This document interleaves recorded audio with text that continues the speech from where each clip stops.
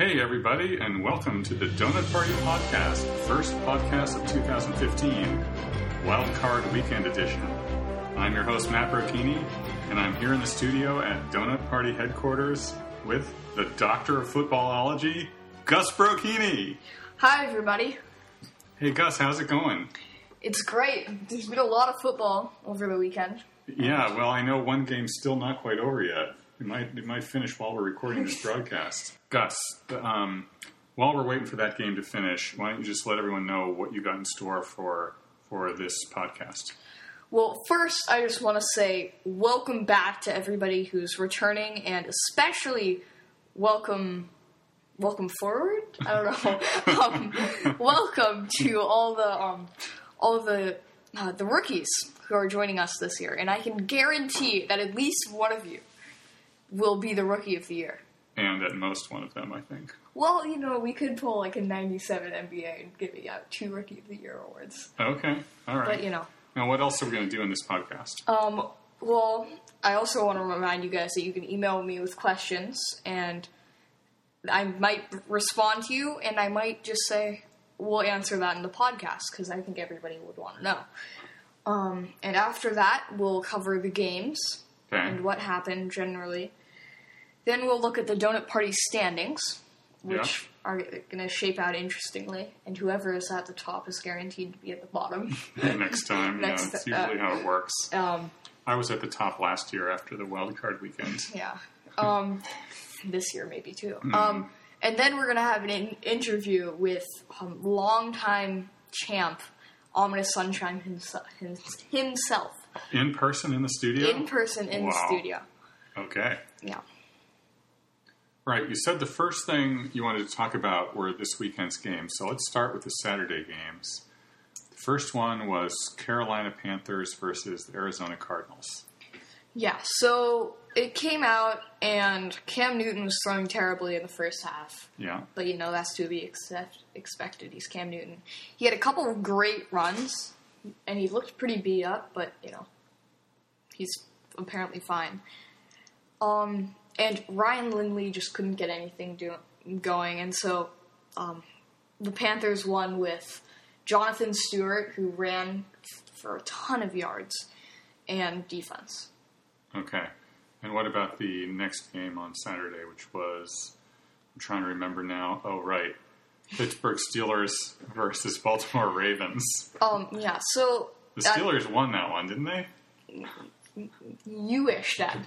Yeah. You wish. So what happened? They got out to an early lead. Things were looking good. Yeah, the big lead. And then Mr. Playoffs Joe Flacco comes in. Just like, nope, no you don't. And the other Mr. Playoffs Terrell Suggs comes in again. And so they just, by the end, they were out. Yeah, so do you have any advice for Doughnut Party head coaches about these two winners, about either the Panthers or the Ravens, as far as future weeks go? Abandon all Panthers, because even though we don't know who they're playing as of yet, we will soon. They're either playing the Seahawks, who are just playing lights out in all aspects, or they're playing the oh my god, I'm blanking. The Packers, who, well, with Aaron Rodgers, is just, gonna attack that weak secondary. The Packers have to beat whoever they're playing also. It's very important for my team. Okay. So keep that in mind. Okay, now let's talk about today's games. Now, I just want to let the Doughnut Party listeners know that we actually took a break and watched the last 2 minutes of the Cowboys-Lions game to just see what was going to happen. But not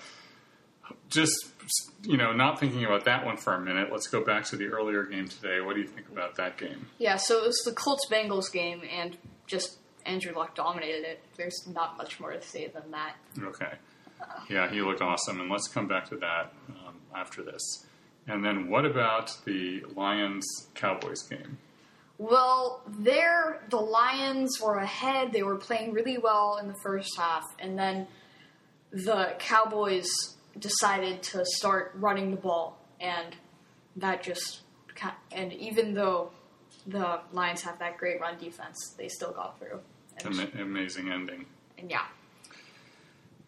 Congratulations, Blue Walls, by the way, on your choice of the Cowboys. So, do you have any tips for Doughnut Party head coaches regarding either of these winners for next week? That is the Colts and the Cowboys.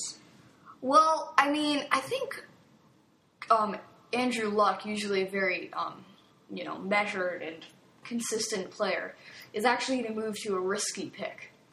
Where he could get a lot of points, and he probably will get a lot of points no matter what.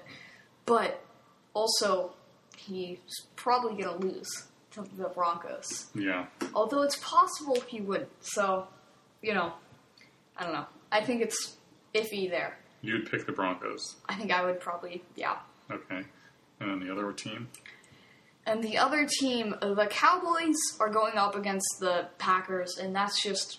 I don't know. I think they're very equally matched teams, where Aaron Rodgers is just amazing, and the receiving core is great.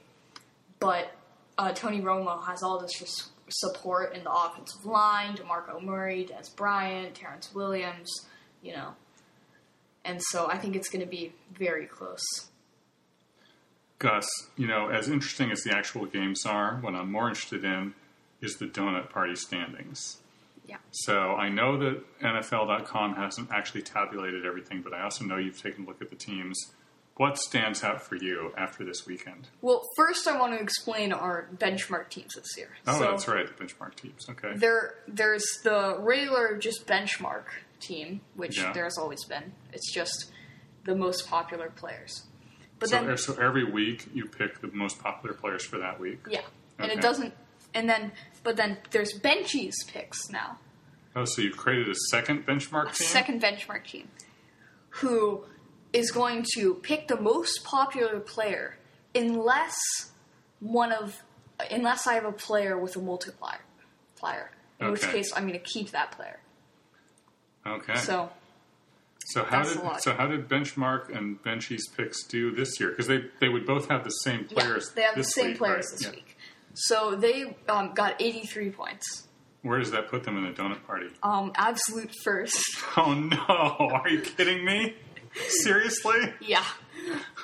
But then again, it's the benchmark teams only had one bye player. This is not a benchmark. This is like a ladder mark or like some kind of high stool mark at least. Okay. Well, so who else caught your eye in the Doughnut Party this week? So then, right after that, it's Julie Pooley Super Dupers. Oh. That's spelled with all O's. There's no U's in that. With 82 points and 5. Well, wait, how many points did the benchmarks have? 83. Oh, so she's 1 point behind she's the 1 benchmark? point. Okay, Yeah. Not bad. And 5 players going on. 5 players going on. Okay, excellent. Then we have Blue Walls picks and Gretchen is the Boss picks.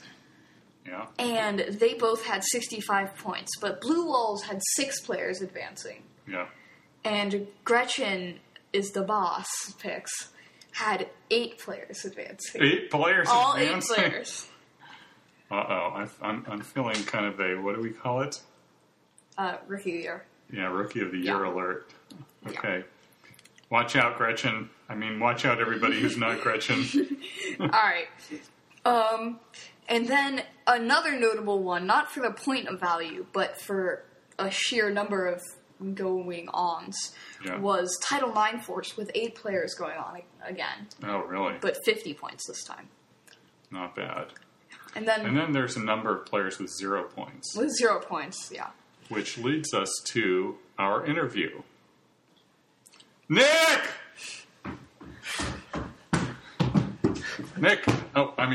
Ominous Sunshine, 2-time Doughnut Party champion and reigning champ, also donut chef. It's time for your interview. Oh, it's great to be here. Pull up a chair. Oh, yeah. Hey, welcome to Doughnut Party Studios. Hi, thank you. It's a pleasure to be here. You already said that. We're nothing if not repetitive. All right. So I'm just going to turn it over to the doctor, and he probably has some questions for you about, strategy and statistics and things like that. Okay, so we already know your strategy. Your strategy, as always, is don't care. But this year, do you have any advice for newcomers? Yes, advice. Well, my first piece of advice would be to not become too personally invested in your team or your team's success. My strategy this year has been to think about players until I start getting worried about it, and then I just stop with whatever I have and let it go.